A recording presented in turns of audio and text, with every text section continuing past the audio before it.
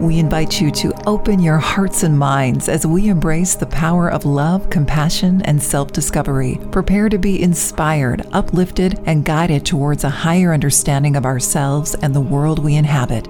Welcome to I Am Love. Many people are empathetic, which means that they focus on others outside of themselves first.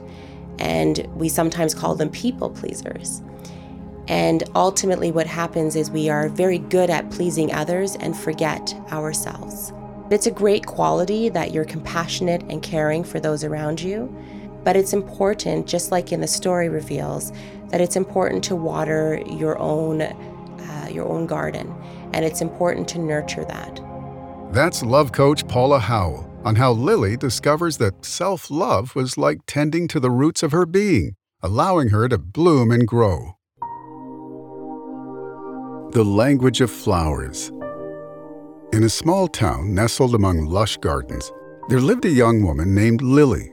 She'd always felt a deep connection to flowers and believed they held a secret language that expressed emotions words couldn't capture. Lily spent her days tending to her garden, nurturing an array of vibrant blossoms. She noticed that each flower possessed a unique beauty and carried a distinct message. Inspired by this, she decided to unravel the language of flowers. She began studying ancient texts and talking to experienced gardeners to learn more about the symbolism behind each flower. Lily discovered that red roses represented love, sunflowers symbolized joy, and lavender signified serenity. Armed with this newfound knowledge, Lily set out to create her own flower language. She carefully arranged bouquets for special occasions, ensuring that each flower conveyed a specific sentiment. People soon flocked to her garden, seeking flowers that would express their deepest emotions. One day, Lily encountered a woman named Rose who appeared visibly distressed. Rose explained that she had hurt her best friend's feelings and was desperate to make amends.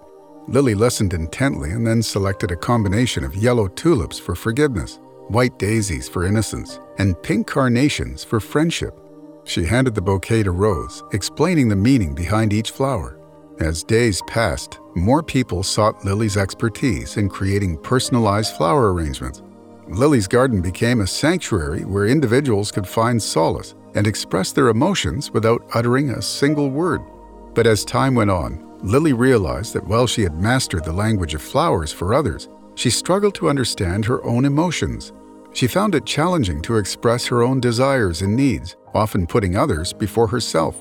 One evening, Lily sat in her garden, reflecting upon her journey. She realized that just as flowers needed nurturing and care, so did she. Lily resolved to learn the language of self-love and acceptance. From that moment forward, she began dedicating time to herself, tending to her own needs as diligently as she cared for her garden. Lily discovered that self-love was like watering the roots of her being, allowing her to bloom and grow.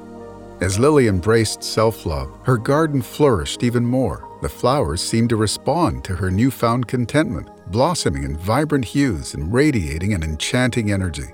Word of Lily's garden and her unique understanding of the language of flowers spread far and wide. People from distant lands came to seek her wisdom, not only for the language of flowers, but also for the language of self-love and acceptance. And so, Lily's garden became a sanctuary, not only for the language of flowers, but also for the language of the heart.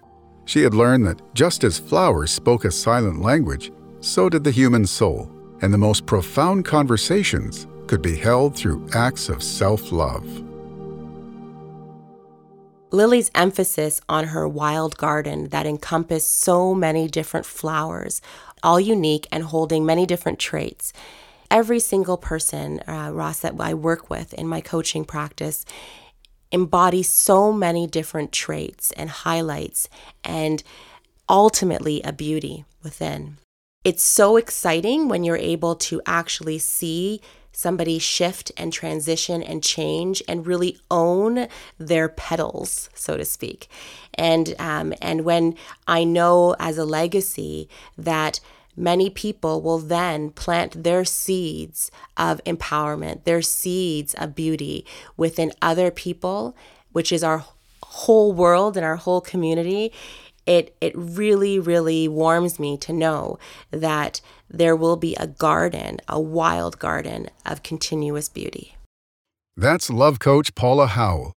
In the next episode, hear how Alex and Veronica discovered that love was not a fixed destination, but an ever-evolving journey filled with lessons, growth, and self-discovery.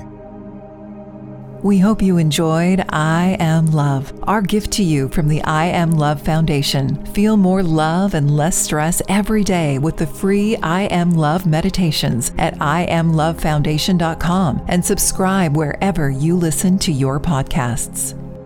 I am Ross Huge, the founder of the I Am Love Foundation. Please visit us at www.IamLoveFoundation.com.